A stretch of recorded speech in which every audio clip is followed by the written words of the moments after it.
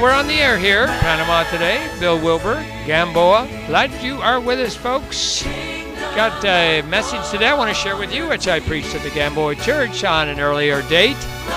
In the shadow of the cross, as we think in terms of Jesus approaching Jerusalem and knowing what was going to happen at the cross, what was going through his mind? What were some of the purposes involved? Did he know he was going to have to die? Did he know how he was going to die? We'll look at those questions today on this special broadcast.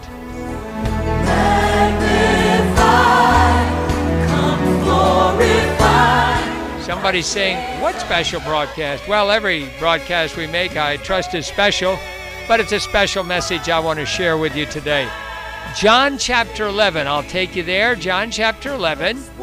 We're looking at some events just before we get into John chapter 12.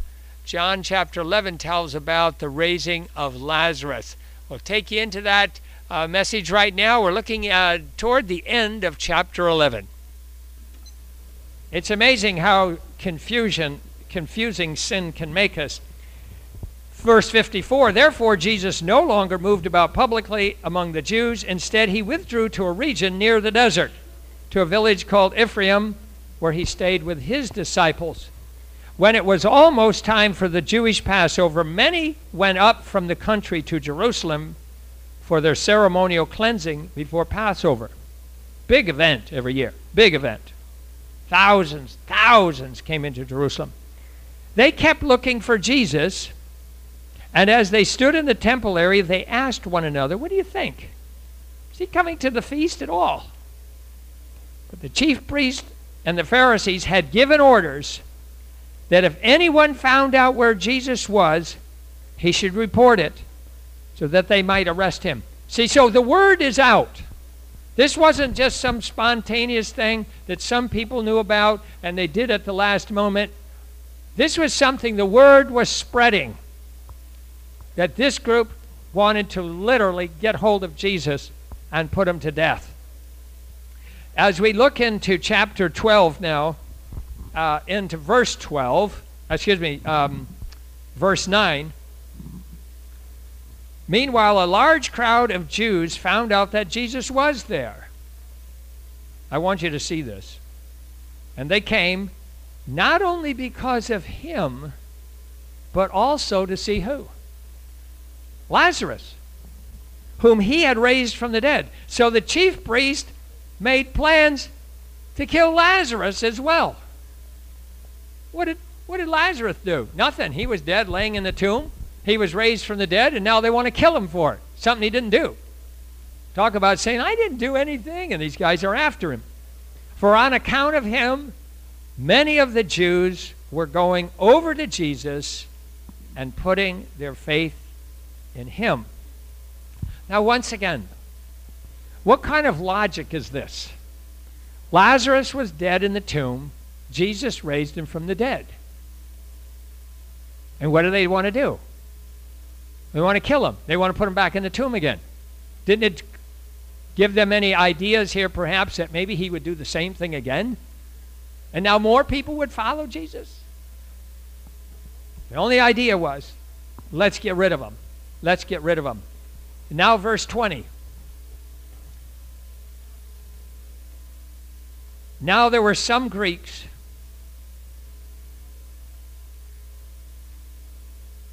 I'm just looking at something here. Okay, I went back up at verse 17. Now the crowd that was with him when Jesus came into Jerusalem, when he called Lazarus from the tomb and raised him from the dead, continued to spread the word. Many people, because they had heard that he had given this miraculous sign, went out to meet him. So the Pharisees said to one another, see, this is getting us nowhere. Look now, the whole world has gone after him. So I submit to you, it may be a new thought, that on that Palm Sunday, as we call it, when Jesus was coming to Jerusalem, that one of the reasons the tremendous number of people came out was not only for Jesus, but to see Lazarus. I mean, talk about show and tell. I mean, talk about evidence. And Jesus was with them. Now, putting this in a little parenthesis for your life. If you submit your life to Jesus Christ and you come to know him as your Savior, he will change your life. You will become evidence. And when you become evidence, the non-believing world is not that excited about it. And in that same spirit that rejected Jesus 2,000 years ago, it's an antichrist spirit, which is in the world today, according to 1 John. That same antichrist spirit will reject you. It's not rejecting you so much because of the way you wear your hair or the way you speak or your occupation, but they're rejecting you because that you're exhibiting a Christ-like character and the change that Christ is bringing in your life. So verse 20 says, now there were some Greeks among those who went up to worship at the feast. They were also Jewish people, but they were Greeks. They came to Philip, who was one of the disciples, who was from Bethsaida in Galilee, with a request. Sir, they said, we would like to see Jesus. Now, you wonder why they wanted to see Jesus. They wanted to get a little first-hand encounter and first-hand introduction. So Philip went to tell Andrew, and Andrew and Philip both together went and told Jesus. Jesus took advantage of this little opportunity, and he says, the hour has come for the Son of Man to be glorified. I tell you the truth, that unless a kernel of wheat falls to the ground and dies, it remains only a single seed. But if it dies, it produces many seeds. The man who loves his life will what? While the man who hates his life in this world will keep it for 2 semesters. No. For 2 decades. No. For eternal life. Whoever serves me must follow me. Not an option. Following involves serving. And where I am, my servant also will be. You want to be where Jesus is? Have a servant's heart. My Father will honor the one who serves me. 3 quick points. Number 1, Jesus knew he was going to die. People say, did Jesus know he was going to die? Yes, he did. I just read that. When you see, if you see, the movie, The Passion of Jesus Christ, what you are seeing is the physical part. You see what happened to Jesus physically. As this happened to him, as he was moved from this place to this place by the soldiers, the blood that flowed, etc. You're seeing physically what happened to him. And it did happen to him, physically. And I would even submit to you that it happened to Jesus in such a way which is much worse than even the movie depicts, which people are saying is so horrible. And I tend to believe it was much, much worse than that. Second thing is Jesus knew how he was going to die. He not only knew he was going to die, but he knew how he was going to die. And we find that in verse 32, which is up a little further, when he says, but I, when I am lifted up from the earth, will draw all men to myself. He said this to show the kind of death he was going to die. He knew how he was going to die. It wasn't just an uncertain thing that was going to happen to him when he went to Jerusalem. He knew how he was going to die. And once again, this is a physical thing that happened to him. And number 3, Jesus knew what his death would accomplish. Verse 24 again says, I tell you the truth, unless a kernel of wheat falls to the ground and dies, it remains only a single seed. But if it dies, it produces many seeds. Who's the single seed? His life. What are the many seeds? It's the church of Jesus Christ. It's believers all around the world. I submit to you this morning that if Jesus Christ had not died in the way that was prescribed, and he knew, that we would not be here today in this church. We might not be here on earth either, but even if we were on earth, we would not be here with this hope. Now, if you stop and think for a moment that if Jesus Christ had never come to earth, There's no lack of historical evidence that he was here on earth. The Encyclopedia Britannica has 25 pages simply on the physical presence of a man here on earth by the name of Jesus Christ. No problem with the historical fact, the historical Jesus. He was here. There is evidence other than the New Testament written around the same time frame that depicts that suddenly what this man did was changing a number of the Jewish people, and a whole movement was starting. Something spiritual was happening, dynamic in such a way that people became not Christians. They weren't called Christians for quite a number of years. They were called the followers of the way. The followers of the way. They met still in the temple. They still met at synagogues. They were not ashamed. They were just they were believing that this person who came surely was the Christ. Now, because we're going to have the Lord's Supper communion in a few minutes, I want to emphasize what Jesus actually did on the cross. Because what he did physically, yes, you can see. You can see the evidence of it. You can see the blood. You can see the body. You can see the tomb. But something was happening spiritually. And that you can't see, but you can only take the words of Jesus, understand those, and then see the changes in people's lives. What did he say? He said, "Father, forgive them, for they don't know what they're doing." Not just them, but us down through the years, the whole thing of sin. Many times when we think of our sin, we think of bad things we've done. That is true. Are you finished doing bad things in your life? Say no. No. Are you ever going to come to a point where you're finished doing bad things? No. Hopefully, by the power of the Holy Spirit, you'll change, and your life will show that things are happening, and you sin less. Not that you're sinless, but you will sin less frequently. But the fact is, Jesus died for those who had sinned even before he was here on earth. He died for their sins. He died for sins of people who aren't even born yet. That included us. So what was happening? He was dying for the curse of sin, which includes individual sins. So when he was dying on the cross for the curse of sins,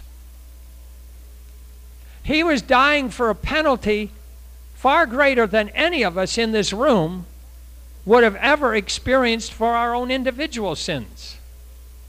Let me say that in a different way. The judgment for my sins could fall on me in such a way that it would be horrible. Separation from God, confined to outer darkness with the demons and the devil, horror, torment. But that would be just me. And I wouldn't be able to put up with my own sin. You know, there are people who end up in mental institutions because they are unable to cope with their own sin, their own guilt. That's one person unable to handle their own guilt. People go to doctors and psychiatrists with all kinds of problems related to guilt, related to unforgiveness, related to bitterness. When Jesus died,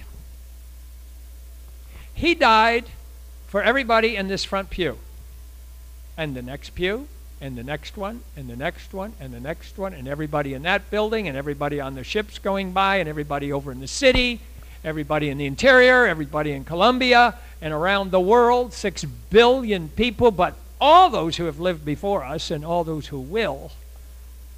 I can't even put up with the guilt of my own sins. And so when Jesus was suffering physically, it was horrible. But what he was experiencing, even to a far greater measure, was not just my sin, your sin, but the curse of the whole sinful realm of fallen man. That's what he was taking upon himself.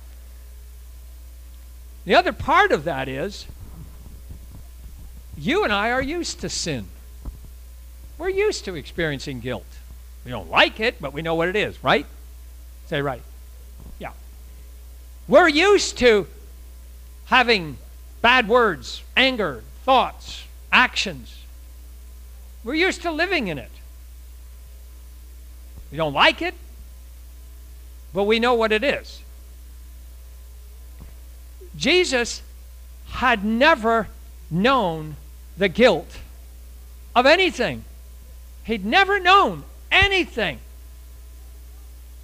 When he was asked to take the garbage out after supper, he never said no. So he never had the problem of having to go back and ask forgiveness from his mother or apologize. He never had to do that because he never did anything wrong.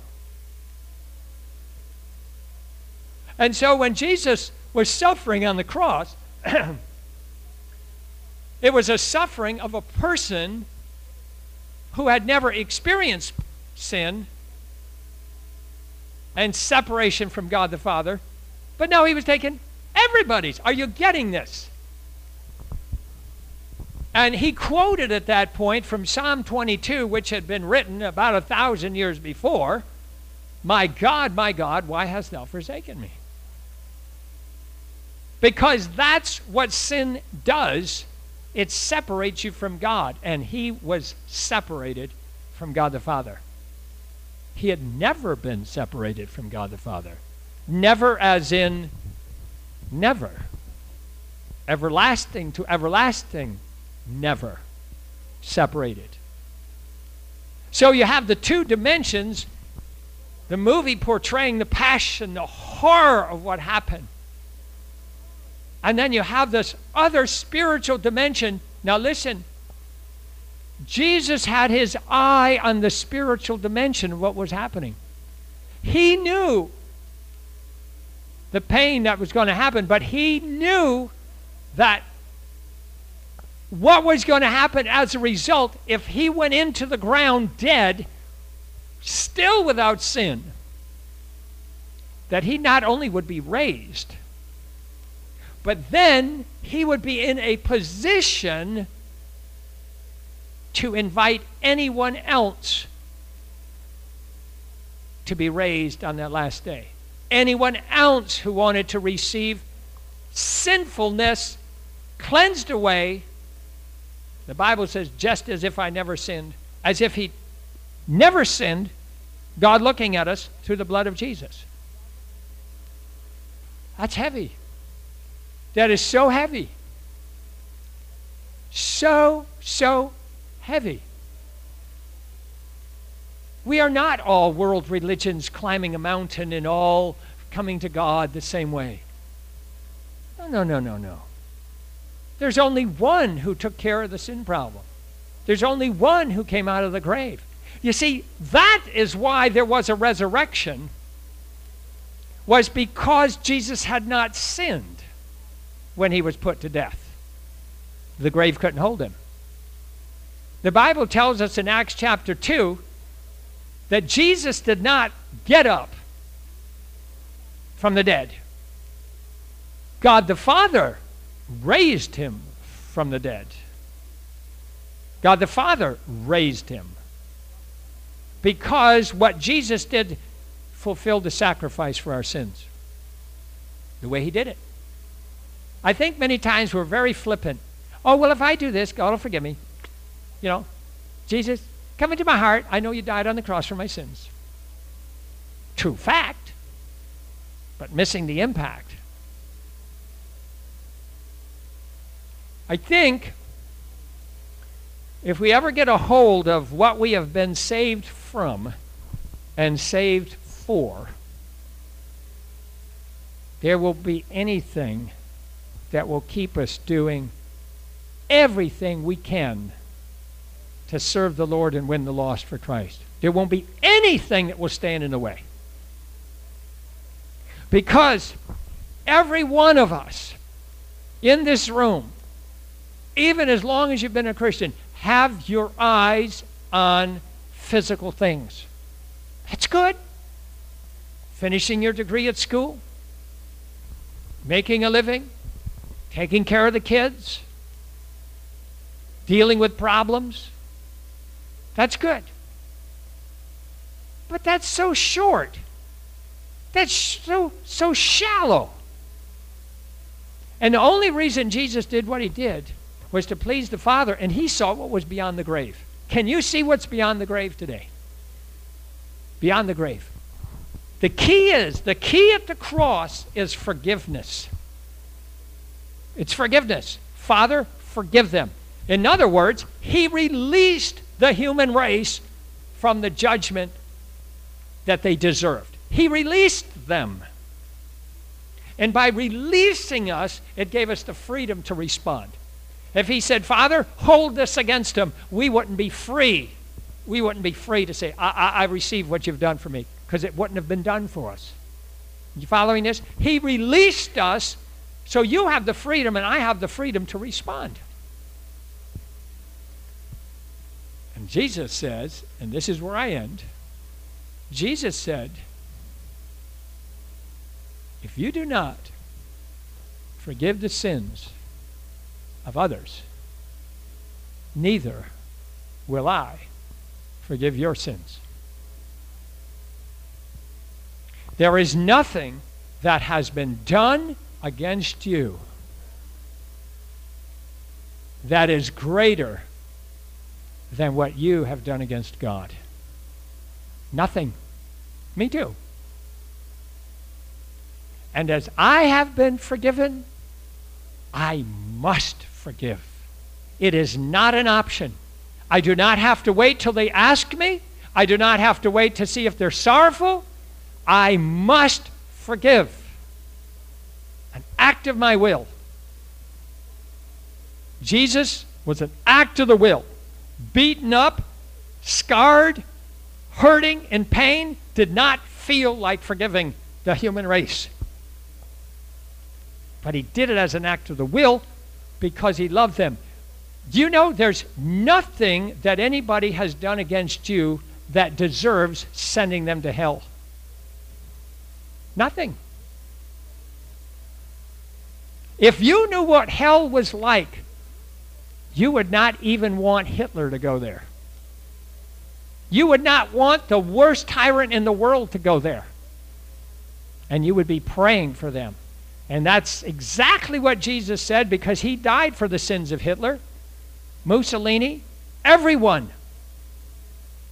If Jesus' blood didn't cover all sins, it didn't cover any sins. There's no good sinners.